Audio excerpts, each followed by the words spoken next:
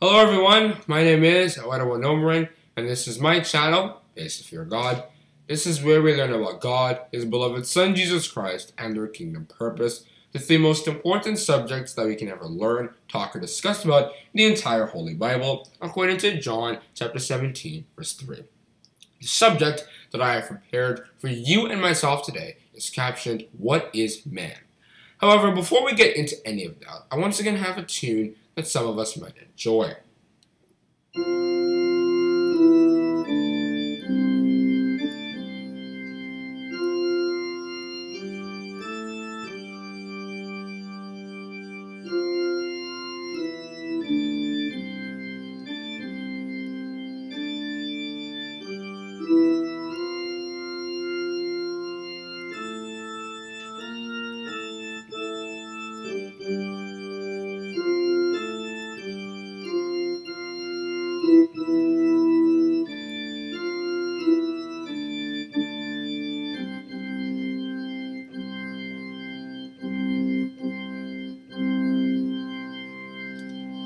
Once again, the subject that I have prepared for you and myself today is captioned, What is Man?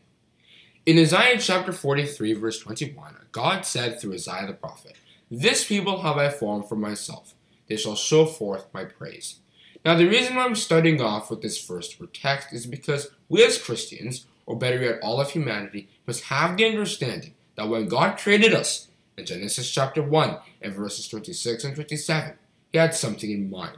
He did not create us so that we could do whatever we wanted, so that we could feel entitled to inherit all of God's blessings and rewards, but not actually have to earn them. He created us so that we could fear Him and keep His commandments. And if anybody is talking about God as somebody who doesn't exist, and that mankind came from apes or anything, that is really false. In Colossians chapter 2, verse 8, St. Paul had dealt with this matter when he stated, Beware, lest any man spoil you through philosophy or vain deceit, after the traditions of men, after the rudiments of this world, and not after Christ. You can also read Titus chapter 3, verse 9, and other places all over the Bible. There are other details that God did when He created us. It wasn't just creating this blob that, had maybe poked-hole eyes or whatever. No. The Bible has showed us some details of what God had done. For example, in Genesis chapter 1, verse 26, it describes man as being created in God's own image and according to His likeness. Image, in this case, means that we look like God. So, for example, He might have eyes, He might have a mouth, He might have a nose, or things like that. We can't literally see God. So some of these things we can't exactly confirm them through any external way other than the Bible. But there are some basic things. For example, not even just physical features on our faces or on our bodies or whatever. If we have the ability to hear, would God not hear? If we have the ability to see, would He not see? Touch, would He not touch? If we have the ability to know something, would God not know something? So these are the basic things that the Bible has told us about, that we share with God. And not only do we, in a form, look like God, but we behave like God. So, for example, we can meet both humans and God and the other spirits can exercise a form of love, justice, wisdom, and power. However, we must understand the spirits, at the very top God, can execute or demonstrate such attributes at a much, much higher level than we can. Let's take wisdom, for example. God can demonstrate a really much bigger amount of wisdom than we can. So much that if we ever think that we can deceive God into doing anything, we are in fact deceiving ourselves. That's the extent of His wisdom. Be not deceived, God is not mocked. For whatsoever a man soweth, that shall he also reap. As St. Paul had stated in Galatians chapter 6 in verses 7 and 8, specifically verse 7. Same goes with power. We cannot defeat God in any battle whatsoever. If we ever think that we can overpower God, when God wants to do something, we can jeopardize the plan, take it back to its original state, we are going to be destroyed for it. And God might even turn what we were doing into something that will further His plan. This is not a feeling that we ever want to have. So, if we know that God's will and desire is for us to fear and keep His commandments, and therefore Him blessing us, then it's better for us to just go ahead and fulfill that plan and not have to deal with the consequences that come from failing to comply with such rules as a result of our pride, our arrogancy, or many other things that might come in the way of our worship to God. Now, when God created man in his own image and likeness, he was perfect, according to Genesis chapter 1, verse 31, and Ecclesiastes chapter 7, verse 29. There was absolutely no fault in man, as God has nothing to do with iniquity, according to James chapter 1, verse 13. However, as a result of Satan wanting to sow his own seed in God's creation, we ended up becoming sinners. Eve being deceived by Satan the devil, that what God had said was said for a reason that wasn't actually true. It was for God to sort of teach them how it is to obey him, not to deprive them of knowing the knowledge of good and evil or anything. And Eve convinced Adam to do the same thing, and they ended up both becoming sinners. I always like to view it as like a virus that came upon them. It was like God was doing his normal thing, but that Satan created a virus for them and put it on Eve and Adam. And because they gave birth to every other human in this world, the virus continued to spread down. However, this virus has a cure, and that is Jesus Christ himself. The ransom sacrifice that he performed is a cure to the loss of eternal life. And if we read Romans chapter 5, from verses 12 to 19, in those 8 verses, Paul had really explained just as how Adam took away eternal life for everybody, Jesus Christ is restoring it for everybody, but really only for the righteous ones, because anybody who does not worship God will not inherit eternal life. They will resurrect, but they will not inherit eternal life. According to John chapter 5, in verses 28 and 29, and many other places all over the Bible. And that was where everything started, and Satan continued to build upon that. So now anytime we think of man, iniquity is like the next thing that follows it. But God doesn't want this. He wants man to become a righteous thing that he can really live with and enjoy. So he's creating things new for them. They haven't done any worth. However, you have to worship God properly, as I always keep saying. And I always keep saying it because it is a very important thing that many people don't think of. They learn about God, but they don't actually go in and actually follow what they've learned. Salvation or eternal life is there. It's not in the wisdom. Now, unfortunately, we can't discuss man without going into the vanity of man. Now, this is not really for people who already understand that they are less than they think they are. When we think of the vanity of man, this only really has to do with people who exalt themselves a little more than how they actually are. And this is especially for proud people. If we want to fear God, pride should never be in it, according to Proverbs chapter 8, verse 13. But the Bible is really taught about the vanity of man. Remember, God is so big that even if we worship him, even if we're so righteous, it really doesn't mean anything to him. He doesn't need it to survive. We need God to survive, but God doesn't need us to survive. And in Job chapter 35, in verses 6 and 7, Job had stated, "If thou sinnest, what doest thou against him? If thy transgressions be multiplied, what doest thou unto him? If thou be righteous, what givest thou him? Or what receivest he of thine hand?" And in Jeremiah chapter 10, verse 23, Jeremiah the prophet had stated, "O Lord, I know that the way of man is not in himself. It is not in man that walketh to direct his steps."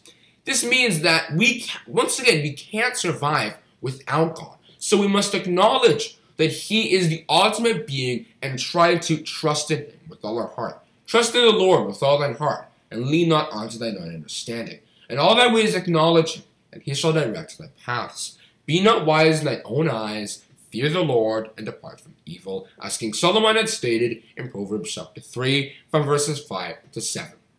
The story of Nebuchadnezzar in Daniel chapter 4 is another good way that we, as Christians, or better yet, once again, all of humanity, can understand why it is really important to see ourselves as vanity when comparing ourselves to God. King Nebuchadnezzar was essentially the king of Babylon. And even though Babylon as a kingdom probably wasn't really as big as maybe the biggest country in this world today, we must understand, compared to other kingdoms, it was massive. And there were many resources, gold, silver, bronze, and all the other things. And King Nebuchadnezzar was so proud of himself that he decided to create statues, some of them up to 90 feet high, 90 feet high, remember. That's like, I don't know, 15 floors or 10 floors worth of building. That was what Nebuchadnezzar was creating. For who? Himself.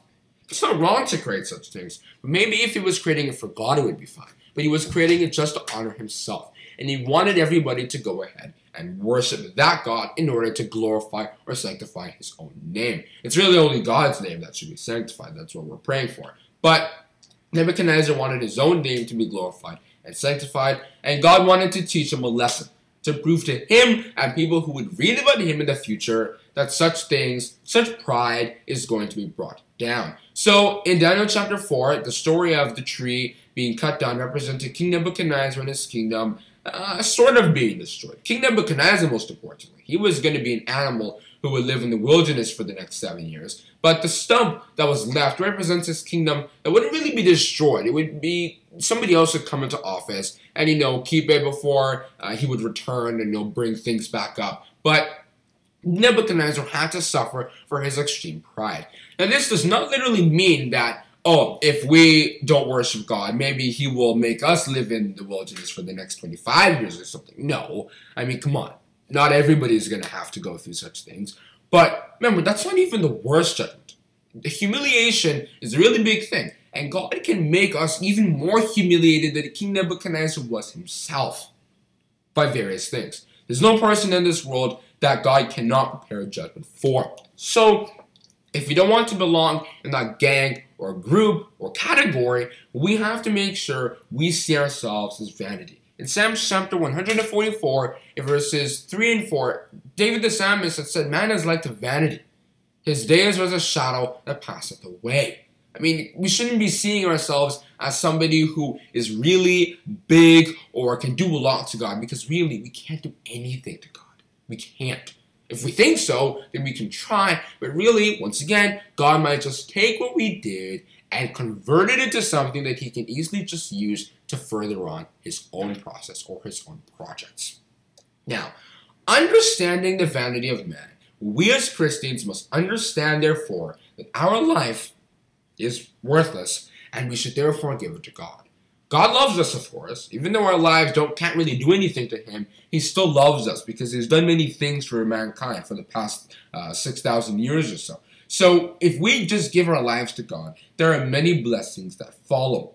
You have to be like David the psalmist in Psalms chapter 39 from verses 3 to 8, where he talked about himself being as frail as anything. Now remember, this isn't a servant thinking that he's just this worthless guy, because he is literally worthless in this world. Not to talk about him towards God. But all humans, whether they're kings or servants, are really the same to God. But King David was not proud of him being a king. He wanted his kingdom to worship God. So in Psalms chapter 39 from verses 3 to 8, David the psalmist was calling himself frail as anything. His days was a handbreadth. Even when man is at his strongest point, at his highest peak, he's still nothing to God. It's altogether vanity. We are supposed to see ourselves as this so that we can be humble. God lives with the humble, not with the proud. According to Isaiah chapter 57, verse 15. Therefore, if we want the blessings of God to come upon us, it is not pride that goes it. Pride goeth before destruction, and a haughty spirit before a fall. According to Proverbs chapter 16, and verses 18 to 19. Proud people are people who don't think that God exists, but it's not like we can really survive or inherit eternal life if we don't think that God exists. Can we? According to Psalms chapter 14, verse 1, and Psalms chapter 10, verse 4. It's very important we understand this. Now, what man is going to become after the new creation, which I discussed about before in a whole different video, is going to become really good. God is bringing man up to a really good point. But only the righteous ones, of course, because the new creation is leading on to eternal life, but it is, as I've always been saying, only true, righteous people who are going to be inheriting such rewards. The Bible talks about man being more precious than gold, silver, bronze, copper, any other precious thing, because things vary precious-wise. But regardless, man is going to be a really special thing.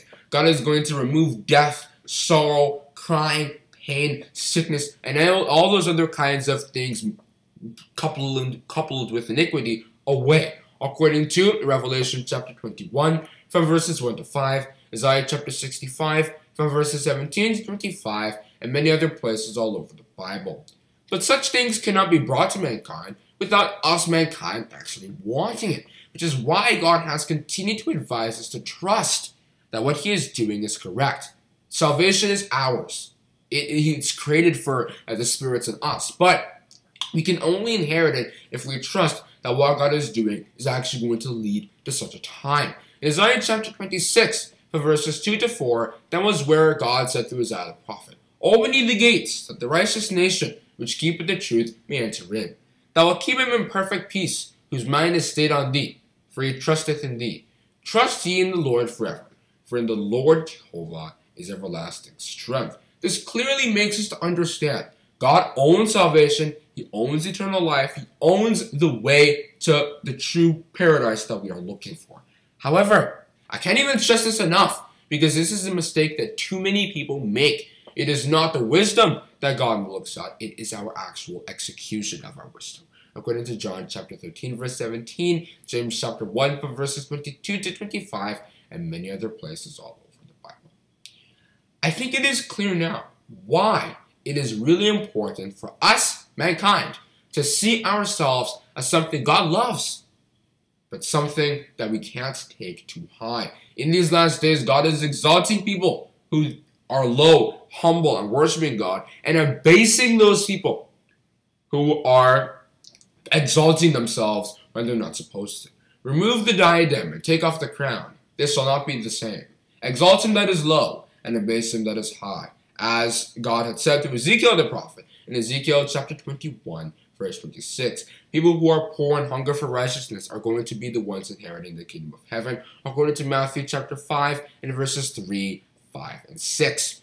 To conclude, what King Solomon had said in Ecclesiastes chapter 12 and verses 13 and 14 is worthy of us understanding, because it is literally the conclusion of the whole matter. He said in those two verses, "Let us hear the conclusion of the whole matter. Fear God and keep His commandments, for this is the whole duty of man. For God shall bring every work into judgment with every secret thing, whether it be good or whether it be evil." This clearly, and everything else I've said, does not suggest that we as man, whether we're prophets or anything, are above God. We have to accept God's Holy Spirit. We have to believe that what God has to offer is what mankind is really hoping for, whether we like it or not, because salvation and eternal life, coupling them together, is not ours. We will not be able to inherit it if we don't believe that man is vanity to God, and we cannot survive without God's help, assistance, and love towards us. And I would like to end my talk on the subject, what is man? To conclude, I once again have a tune that some of us might be familiar with.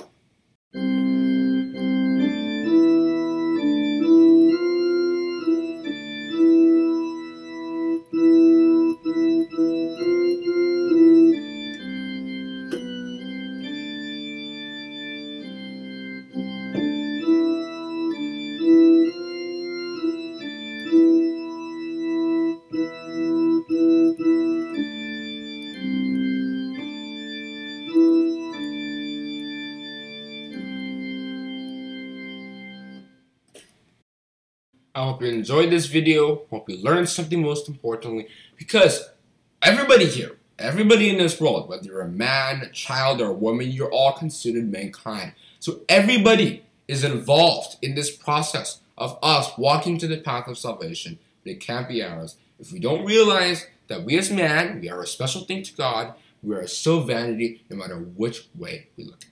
Thank you for listening. Oh, one more thing. If you like what you heard today, feel free to share a message at https://anchor.fm/itpaystofeargod/message. Once again, that's https://anchor.fm/itpaystofeargod/message. Hope to hear your wonderful feedback.